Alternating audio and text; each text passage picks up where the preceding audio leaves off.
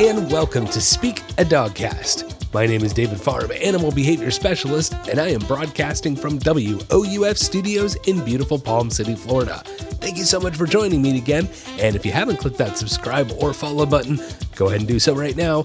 I come out with new episodes every Wednesday morning. You're going to want to check them out. You can also find me on Instagram at Speak a Dogcast. Yes. Now, we have a great episode lined up today. The first segment today called It's All in the Details. Yes, because it is. It's all in the details when it comes to dog training, and it's very important that you understand what those details are, how to recognize them, and how to work with them. Then we have a brief segment on a brief history of the AKC. We'll talk a little bit about the history of the American Kennel Club. Then our breed of the week, followed by our listener Q&A. If you guys have any questions for the listener Q&A, whether they are dog, animal related, training related, you name it, shoot me an email, questions@speakadogcast.com. And of course, if you guys are interested in our virtual training programs, email me at questions@speakadogcast.com. Tell me a little bit about what's going on behaviorally with your dog. We could set up a consultation from there, dive deep into the training, and set up an awesome plan that creates behavioral success for you and your pup. So let me know. Would love to be a part of that training process. But before we get going with today's episode, got to give you that trivia question. And you know, I've been giving all dog trivia questions, but as I said way back in episode 9, I'm going to shoot you some animal trivia in there as well, some general animal trivia. And today's question is going to be, what is the fastest flying bird in the world? Yeah, what's the fastest flying bird in the world? I'll give you the answer to that question in today's podcast, so be sure you stick around, sit, stay, and enjoy the show.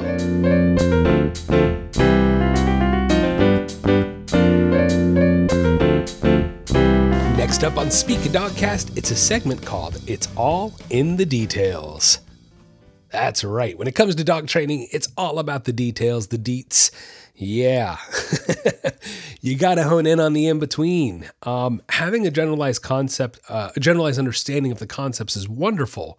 But if you really want to take your training to the next level, if you really want to make a phenomenal dog, then it comes down to the details. And that's what we're going to talk about today. Okay. Now, first thing I want to give is a little disclaimer. If you have not listened to my segments on maybe Dog Psychology 101, positive reinforcement, negative reinforcement, punishment, communicating with your dog, how to walk your dog, those are very important segments that you should go check out.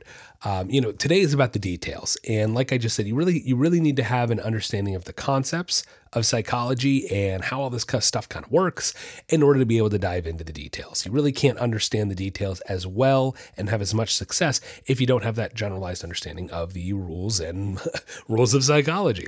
Okay. So definitely go back, check out those other segments first. Like I said, we're going to talk about the details today. Now, details. There are a lot of details when it comes to training and working with animals and dogs as well. So I've had some interesting interactions lately with clients where I'm seeing that we're missing out on those details. And that's normal to some degree, right?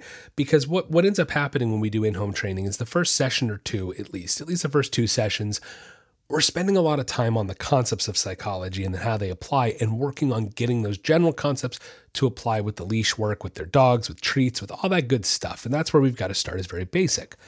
But then once we start getting to session 3, 4, 5, 6, we really start diving into it. Well, then it becomes more about getting my clients to focus and hone in on the details. Yes, that in-between stuff that's going to make the real difference in leaping forward in your success in your training. Okay. So what kind of details are we talking about? There's details like using the right tools. You can go back, listen to my segment on training tools. Check that out for sure, because those are details that matter. And look, I'll give you an example. I recently started with a new client with in-home training. Actually, our first session was today. And we had a consultation about, I think, 3 days ago, right? Consultation 3 days ago, first session today. She had started working with another trainer, only 2 sessions in. And look, I'm not going to sit here and pick on this guy, but at the same time, he's doing a lot of things wrong. I'm sorry, but this trainer's just doing a lot of things wrong. He's not using the right tools. He's not empowering the owners by giving them the concepts of what these tools are. He's not working with the dog himself and just handing the leash to the owner and basically trying to tell them, figure it out by me telling you, no showing. And he's trying to conquer things that you usually wait till session 5 or 6, and he's trying to do in session 1 without doing steps 1, sessions 1, 2, and 3 information first. That's my humble opinion. And unfortunately, this client was getting nowhere with him. And not only that, she was actually getting injured because of the tools that this trainer was recommending she use. And at this point in training with a puppy, there was no reason to be using that tool. It was a long leash, As I always say, guys, if your dog can't focus on leash with 2 feet of leash, then forget 20 feet of leash. Forget no leash. Okay, it's not going to happen. It always starts with gaining focus and control on 2 feet of leash, and then we build and go from there. Training is a lot like algebra in that sense that you can't do week 12 if you haven't done week 1. It's all cumulative. It all adds up, So he was trying to do week 12 in week 1. So again, I'm not trying to pick on this guy, but man, he was doing a lot wrong. And good on this owner. She realized this is not working for me. I need to find a different route. And so luckily she came across my info. Someone recommended me to her. And look, guys, after a consultation, her life has completely changed with her dog. Seriously. I came in there this morning for the session. We haven't even done a session yet. I walk in for the session and she goes, everything is completely different already just because of the collar you gave me. Night and day, world of difference in 3 days, all because she has the correct tool. Boy, that sounds like a detail to me, doesn't it? A very important detail. Having the right tools for the job. If I'm trying to build a house and I only have a hammer, I don't think I'm going to build a very good house with only one tool. Okay. So you have to not only have more than one tool, but you have to have the right tools to be able to accomplish a job. Okay. So again, good on this owner for realizing that, hey, this isn't working right and I got to do something different. And she did. And she's awesome. She is gung-ho. She is ready to make a change in her dog's life. She is trying to empower herself to make that change. And she already has in a handful of days, guys. So it's amazing with the right tools, the correct progress, the good progress you can make with your dog. So that's the first detail. Please make sure you're using the right tools. And again, generalize, we're not talking a young puppy, but if you have a dog, if you have a puppy that's over anywhere between 12 and 15 weeks is where I start to use a martingale collar, but every dog's a little different. But grown dogs, guys, use a martingale collar. Martingale, it's the best collar out there. 3/4 nylon, 1/4 chain. Not the all-cloth martingales. Just stressing it again. Make sure you're using that martingale collar that's got the 1/4 chain on it. And, of course, a regular old 6-foot nylon or leather rope, whatever kind of leash is more comfortable for you. I will say another detail, guys. I have a client who she's been using a rope leash, one of those round rope leashes. And I personally, and this is a personal preference, it really is, but it's a detail that matters. I have a technique I do where I wrap the leash in my fingers and make little small corrections, only having to use my wrist, but it's very difficult to do that with a rope leash. It's a lot easier with one of those flat, regular nylon leashes. Once again, a training detail in the tools that we're using. But that for me, those are the tools that get me the most success with training. A regular old 6-foot nylon leash and a martingale collar. That's the 1/4 chain. Actually, it's probably 1/3 chain, 2/3 nylon. Now that I'm really thinking about it, if we want to get exact with our fractions here. But again, martingale and a leash. So that is the first detail I need you guys to hone in on. You got to make sure you have the right tools. Okay. Now, of course, when we're going out for our walk, we also need our treat pouch and treats, small, meaty treats, no crunchy treats. Make sure you're using small, meaty training treats for training. But again, tools. That's the first detail that we have to hone in on. Okay. Now, other details. How about communicating with our dog? Now, I've done segments on communicating with your dog. Please go back and check them out because by far knowing how to communicate with your dog, that's got to be the most important aspect of training. We have to be able to speak a dog's language, right? They can't come up to our level. We're going to have to come down to their level. And in order to do that, we have to understand the language that they speak. Okay. So really important that you know the language they speak. And I can tell you the language they don't speak. You ready for it? They don't speak English. They don't speak French. They don't speak Spanish. They don't speak any language but dog. That's the language that dogs speak. Okay. When a dog learns an English language, an English word, not English language. When a dog learns a Spanish word, when we teach them commands in languages, they're not understanding the language. Like, you guys have to know that, right? They don't understand what we're saying. We're just pairing a stimulus with that word. And that's the only reason they understand what that word means. Now, sure, do they start to understand tone, body language, all these other forms of communication? You bet. But you could also say, guys, that there's tone in barking, there's tone in growling. They communicate through body language. So those are ways that they naturally communicate with each other. But actually conversing and having a conversation is not something a dog does. And so, again, I don't want to pick on anybody in particular, but I have had a few clients lately that were literally having conversations with their dogs as we walk. Right? We walk out the door and we're narrating everything. All right, we're going to go for a walk now and you're going to follow me. And okay, you got to listen now. And hey, look up at me. And when you know it, the dog is not looking up at them. The dog doesn't care about what they have to say. And the problem is, here's the detail, guys. You can't converse with your dog because actually what you're teaching them is to ignore you. Right? The more you sit here and have a conversation with your dog and they ignore you, then you're just teaching them to ignore you. And you'll notice when you're trying to go, okay, let's go. All right, well, look up at me. When you say look up at me, they're not giving you the time of day. Okay. When I'm walking out the door with my dog, if I need to think to myself, what am I trying to accomplish behaviorally right now? If I'm trying to get their focus, then I need to go, hey, maybe add their name in there. I've got my puppy in here with me. He's sleeping. So why not? I'll use his name. So I'd go, hey, Riker. That's how I'm going to communicate to get my dog to look up at me. Very succinct, very small, very particular words, particular tone, particular sounds that I'm using and trying to accomplish redirecting his focus at me. Those details, guys. Versus if I go, oh, right, well, we're going to do this now. And then, hey, Riker, look up at me. Look up. Look, Riker. Here. That doesn't come across as black and white as my version. Okay? Guys, dogs' brains are only so big. If I'm sitting here and carrying on and conversing, their brains literally can't handle that because they can't converse. And so it just goes in one ear and out the other. But if I keep it small, succinctly go, hey, look at me. And I don't even say look at me. I hate that I'm saying that right now because I never say that. Instead it's, hey. Okay, very small, very black and white. And that gives them an opportunity to hear the information, think about it and go, oh, wait, does he want something from me? He wants me to look up. Oh, I remember in the past when I look up at this guy, I get food. But if I don't give him that opportunity to think because I'm still talking, then forget it. It's bad communication and it's bad details.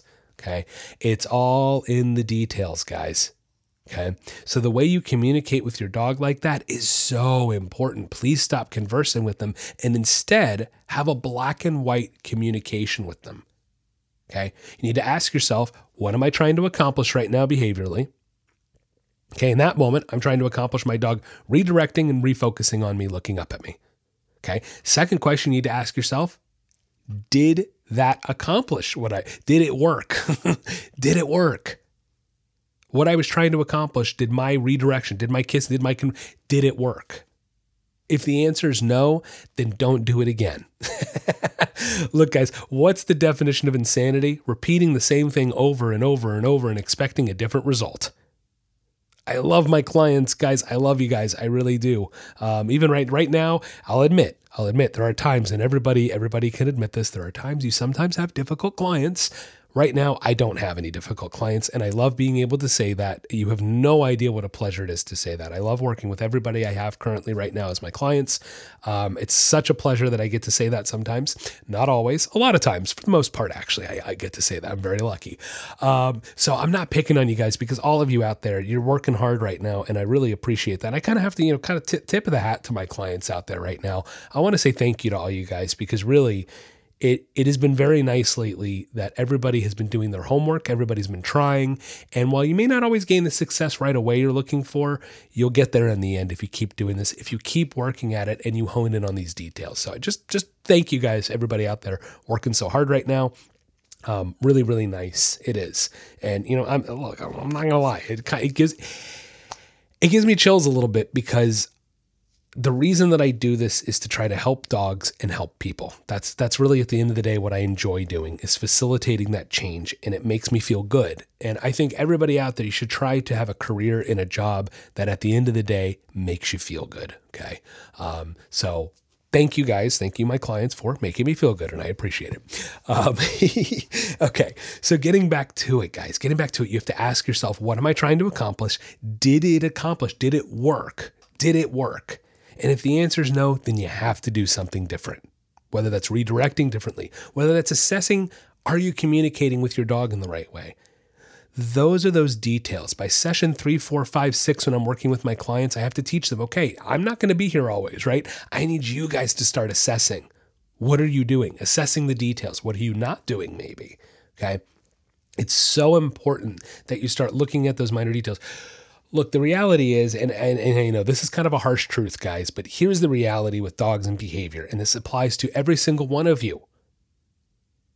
Now, there is the exception. There are a few people out there who have dogs they've adopted, who have come with them with baggage, who have come with behavioral issues. By no fault of their own did they create it. So this applies to majority of you, a vast majority of you. But guys, here's the reality. Your dog misbehaves because of you. I'm sorry, but it's the truth. Your dog misbehaves or doesn't listen because of something you either are or are not doing. That's the cold, hard truth of it. And it's all these details. You have to be able to look at yourself and look at your training, look at the way you're walking your dog, you're communicating with your dog, you're talking with your dog, maybe too much. How you're using that leash. Are you using the right tools?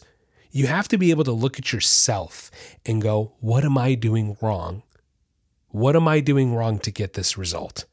Because that's the reality of training. And that's why I have a job at the end of the day, because you're not doing something correctly. You're not, because if you were, your dog wouldn't be misbehaving or not doing what you want them to. Again, sometimes people adopt dogs and they come with this baggage by no fault of their own. Their dog's doing this and they're missing a piece of the communication puzzle. And that's fine. You know, you can't be knowledgeable on everything. You can't know how to train dogs and be a doctor, or, you know, you can't know everything. And that's why I'm here. And that's why other people in my profession are here. We're here to help. We're here to assist. And we're here to bridge that gap in giving you those detailed pieces that you're missing to your puzzle. Okay? So the first thing you need to look at when it comes to the details of training your dog is, are you using the right tools? Because as I talked about at the beginning of this segment, that client, man, I love what a difference she has made for herself and her dog just by changing the training tools that she was using and using the right tools, and what a different result instantaneously that she's getting because of it. So that first thing, it's so important, guys. And again, you can go back and check out my segment on training tools and hear more about all the different tools there are and what you maybe should or shouldn't be utilizing to help train your dog. Okay, so that's those training tools. The second thing we have to think about when it comes to the details is that communication. Are you communicating properly with your dog? I want you to ask those 3 questions. What do I want to accomplish behaviorally right now? Did it work? Did whatever I did, training, redirecting, whatever you're utilizing to change that behavior? Second question is, did it work? And if it didn't, then you have to do something different. And so that third question is, are you repeating yourself over and over and getting the same result? And if it's not the result you're looking for, you have to do something different, guys. You have to. I can't stress it enough, okay? So it's all about those details and understanding what you're doing. As I said at the very, very beginning of this segment, it starts with understanding the concepts. Honestly, that's the biggest thing you need to do, is give yourself an understanding of the concepts of psychology and how they apply to you and your dog in every day and working with them in training. Then we dive into the details of the training tools, of communication, of those little things that we're missing, okay? Another big detail, one more thing that I really want to touch on today is focus. Yes, focus.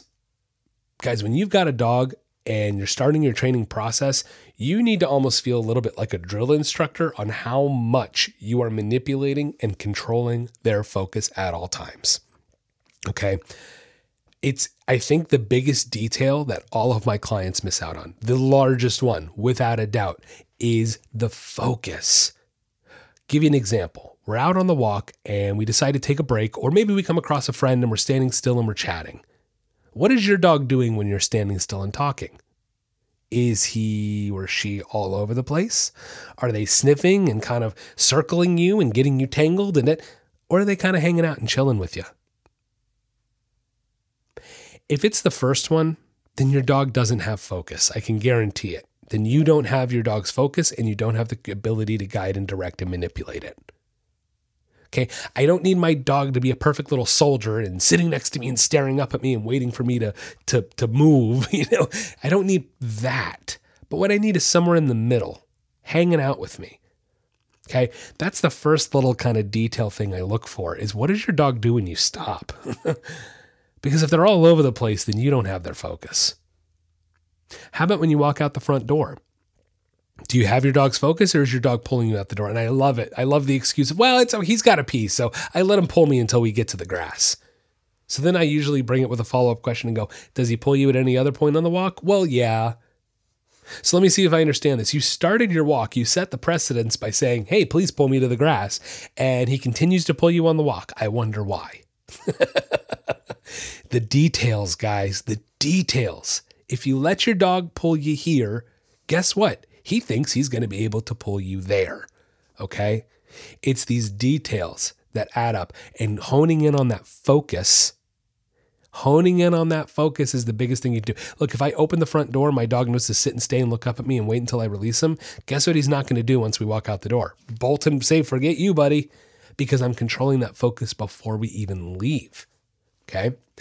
So make sure you are spending an exorbitant amount of time on being able to control and redirect your dog's focus. I've talked about it previously, the little things you can do to gain focus, okay? You can go back and listen to other segments where we dive more into detail on it. But guys, I can't stress it enough. The biggest detail, the largest detail that you need to be honing in on with your dog is their focus. If you do not have the ability to guide and direct that focus under most any circumstance, can't expect perfection. They're not robots. But if you don't have that ability, forget it. Forget the walks. Forget everything else. Forget being able to control greetings. Forget it. You have to be able to control their focus first. Then we can greet people. Then we can greet dogs. Then we can do all that other stuff. But without a doubt, the biggest detail you need to concentrate on with training your dog, I'm going to say it one more time, is the ability to guide and direct focus. Okay. So again, if you hone in on all these different things, if you hone in on the training tools, if you hone in on your communication, and if you hone in on guiding and directing their focus, those three things, guys, I promise you, those details will add up to the much larger picture and help you take your training to the next level with your dog.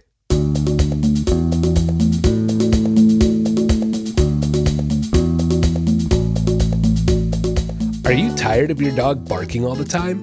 Or maybe you want them to stop jumping on people when they come over? Or does your dog take you for a walk instead of the other way around? We can help.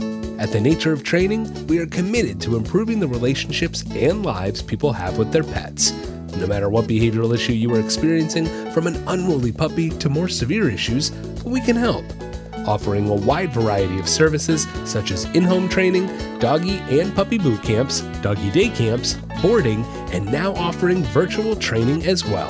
For more information, check out our website, www.thenatureoftraining.com, or you can find us on Facebook or Instagram at David Paws. Located in beautiful Palm City, Florida, serving all of the Treasure Coast and North Palm Beach County. The Nature of Training, helping you achieve success with your pet.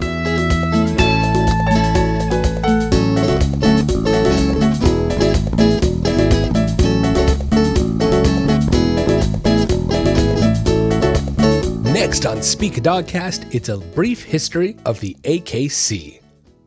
In the 1800s, the popularity of dogs and dog breeding, it was at an all-time high.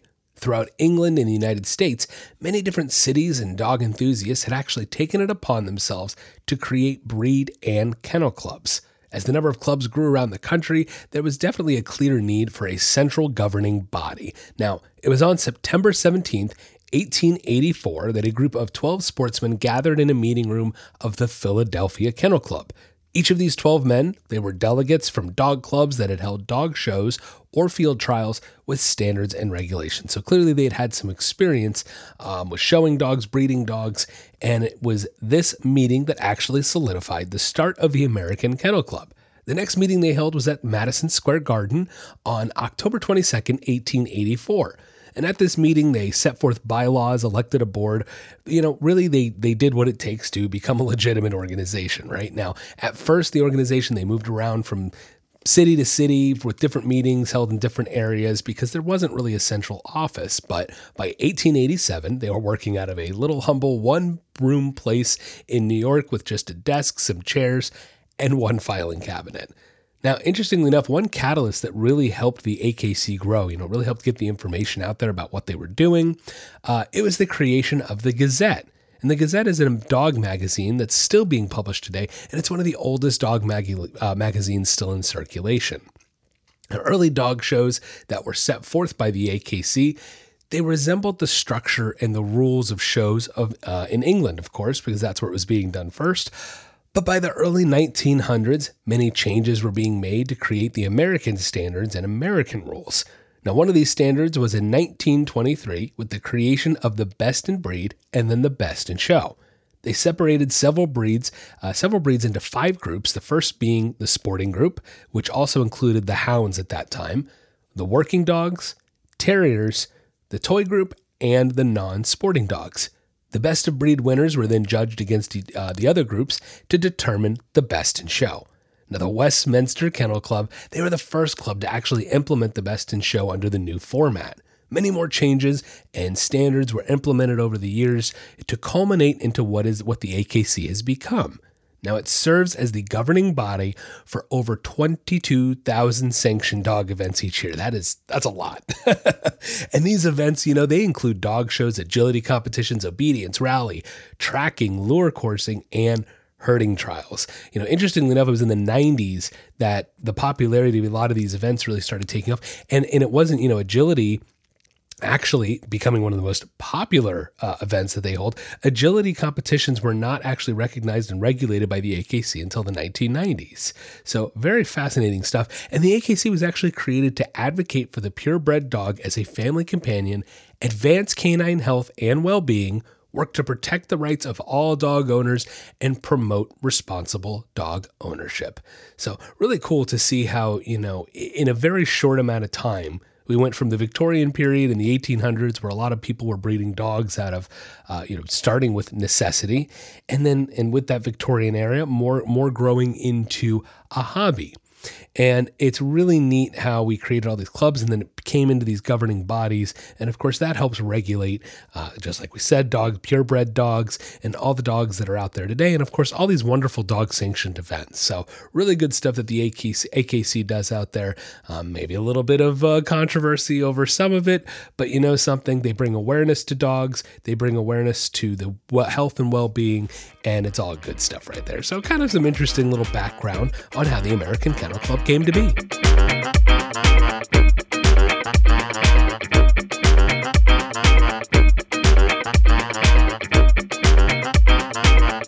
Next on Speak a Dogcast, it's our Breed of the Week.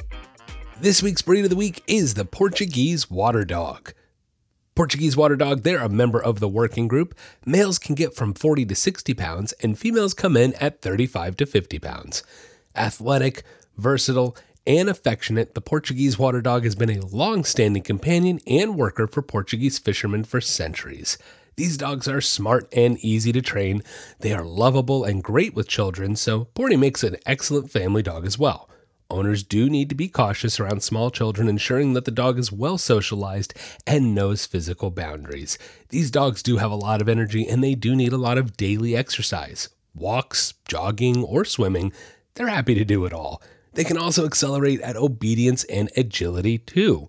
If properly exercised, the breed, surprisingly, they can adapt to a variety of wide environments from, single-family homes to apartments. They really can do well as long as you put in that exercise. And speaking of putting in exercise and putting in time, if you put in the time, they are very easy to train and eager to please. Generally, they're a healthy breed. Owners should always do their research, though, to find a responsible and reputable breeder. Medium level of grooming is necessary to keep their coats and skin healthy. Of course, we always want to be checking those ears, making sure that they're free of debris and dirt.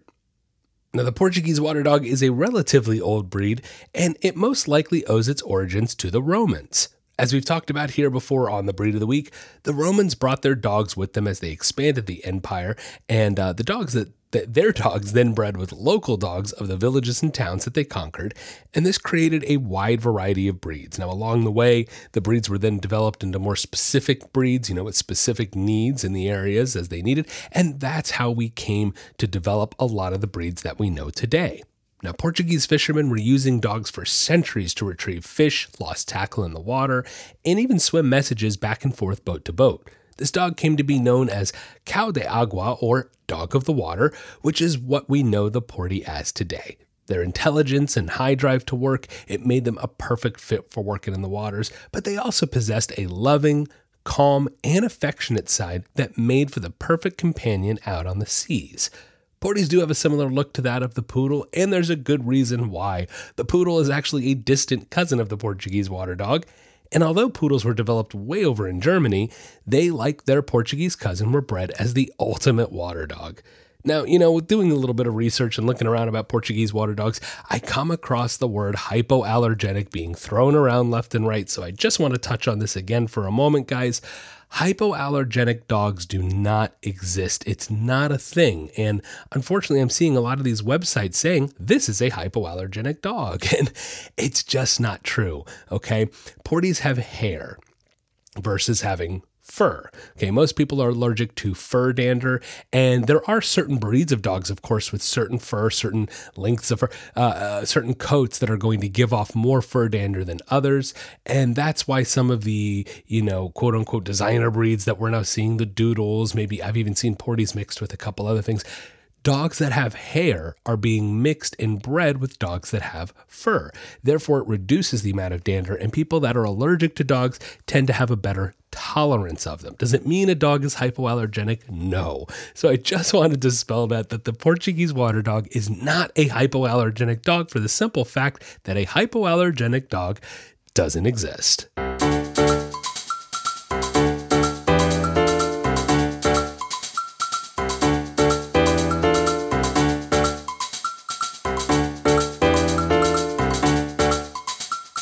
Next on Speak a Dogcast, it's our listener Q&A. The first question today comes from Grant from Ann Arbor, Michigan. Grant asks, my girlfriend and I recently moved into a new house, and our dog has started howling every time we leave. He never did this in the old house, but the second we walk out the door in the new one, he starts. How do we get him to stop? Well, Grant, there's a couple different ways we want to tackle this, but the first and best, easiest way to tackle this is increase the amount of exercise that you're doing with your dog. You may not be walking at all, would be one of my guesses, because, if they have the energy to be anxious, they can and might and will be dogs, so you definitely want to increase the amount of exercise you're doing. Now, of course, please go back, listen to how to walk your dog properly, because as I always say, and may sound like a broken record if you've heard my podcast before, but you have to do the walk properly. Okay.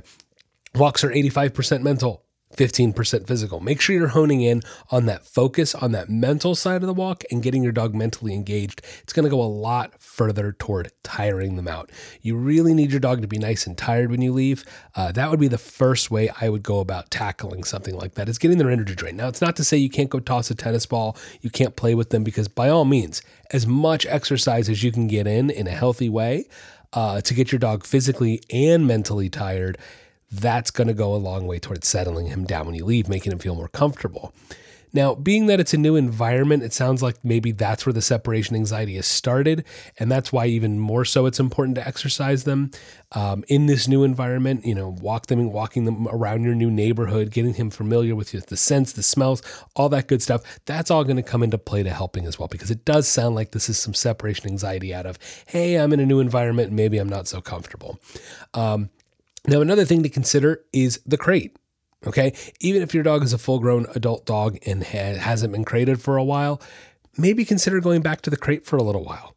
put the crate in a bedroom that's not near where you're leaving. Put it in a bedroom like your master bedroom. I'm fine with that. Put it in the bedroom with you guys. Close the door, leave the TV on, a radio on, something like that when you leave so there's some white noise. And that way he's less likely to want to be listening in for you guys coming, going, okay? That can help as well. So I would hit it from two angles. I'd get him really tired, make sure you're exercising him, making sure you're going for a proper walk, taking care of that mental side first, right? Okay, and then the other way is definitely going back to the crate. I always say with training, if we're ever working with a dog and we get to a point where we're not having behavioral success, I always want to go back to one of the last places that I did have behavioral success. So even if it's 4 years ago, right? Even again, if your dog hasn't been in the crate for 4 years, if we had behavioral success crating the dog in the past and it calmed them down and relaxed them, then why not go back to it? Why not pull out that tool again if it got you behavioral success before, because it can help alleviate some of that anxiety. Providing that crate, providing that structure when you're not there can actually make your dog feel more comfortable. So again, 2 ways to hit this: exercise, go for a good quality walk, play with your dog, get them really tired before you're leaving. And then the other thing I would do is go back to a crate, creating that safe space and not letting him be able to hone in on all those noises and, look for trouble, if you will. Next question. This comes from Angie from Allentown, Pennsylvania. Angie says, I have a limited amount of time in the morning to get my dog out and walk them and work with him. What can I do to maximize this time with him?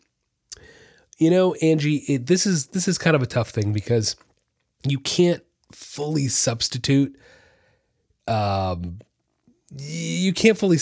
playtime or any of those kind of things, because obviously it's easier to just toss a ball in the house, maybe even while you're eating breakfast. You're just sitting there tossing a ball with them, getting some of that energy out, but you can't substitute that for the walk. So depending upon your dog's breed, size, those kinds of things, it's going to depend upon obviously how much exercise you need. But look, the reality is there's no substitute.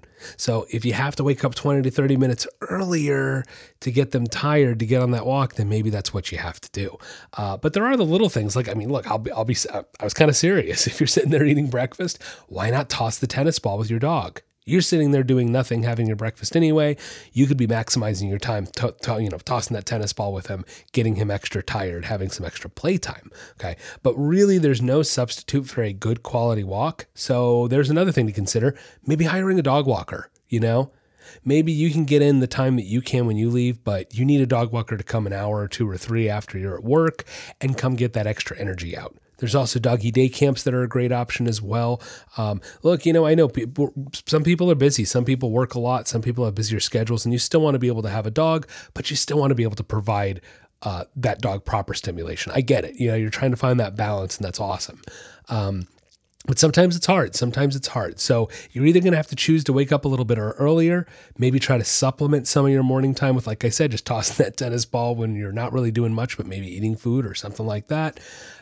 You can also start to create a routine. And what I mean is give your dog, like I've talked about going to a spot, right? Doing tricks. You could run through a routine in the morning with your dog. Something as simple as maybe running down to and granted, I know it's 2021, maybe not everybody's getting the newspaper anymore, but teaching your dog to go down to the end of the driveway, grab the newspaper, bring it back to you. Give them an extra job to do in the morning, something that you can even maybe incorporate into your routine. That way you're maximizing your time a little more, and it gives him a little more structure, gives him an extra job to do before you leave for the day. So adding in extra jobs, maybe waking up a little earlier, getting that extra exercise in, maximizing your time with extra playtime while maybe you're just eating your breakfast or not doing much. Maybe you're just taking that 10 extra minutes to sit on the couch and watch some TV in the morning. I get it. You got to have some you time, got to have some me time, all good. But maybe you can maximize that with playing with the dog. But again, then there's that other option of doggy day camps, hiring a dog walker. Really, that's the best way, I think, to try to maximize your time, is trying all those little tips right in there. The answer to today's trivia question, what is the fastest flying bird in the world? It's the peregrine falcon. Able to dive at almost 200 miles an hour, they are not only the fastest bird, but also the fastest animal on Earth. That'll wrap up the podcast today. Thank you so much for listening in. Hey, if you haven't clicked that subscribe or follow button, be sure you go ahead and do so and leave us that amazing 5-star review if you love what you're hearing. If you have any questions for the listener Q&A, email me questions@speakadogcast.com. Have a wonderful week, and don't forget to get out there and walk your dog.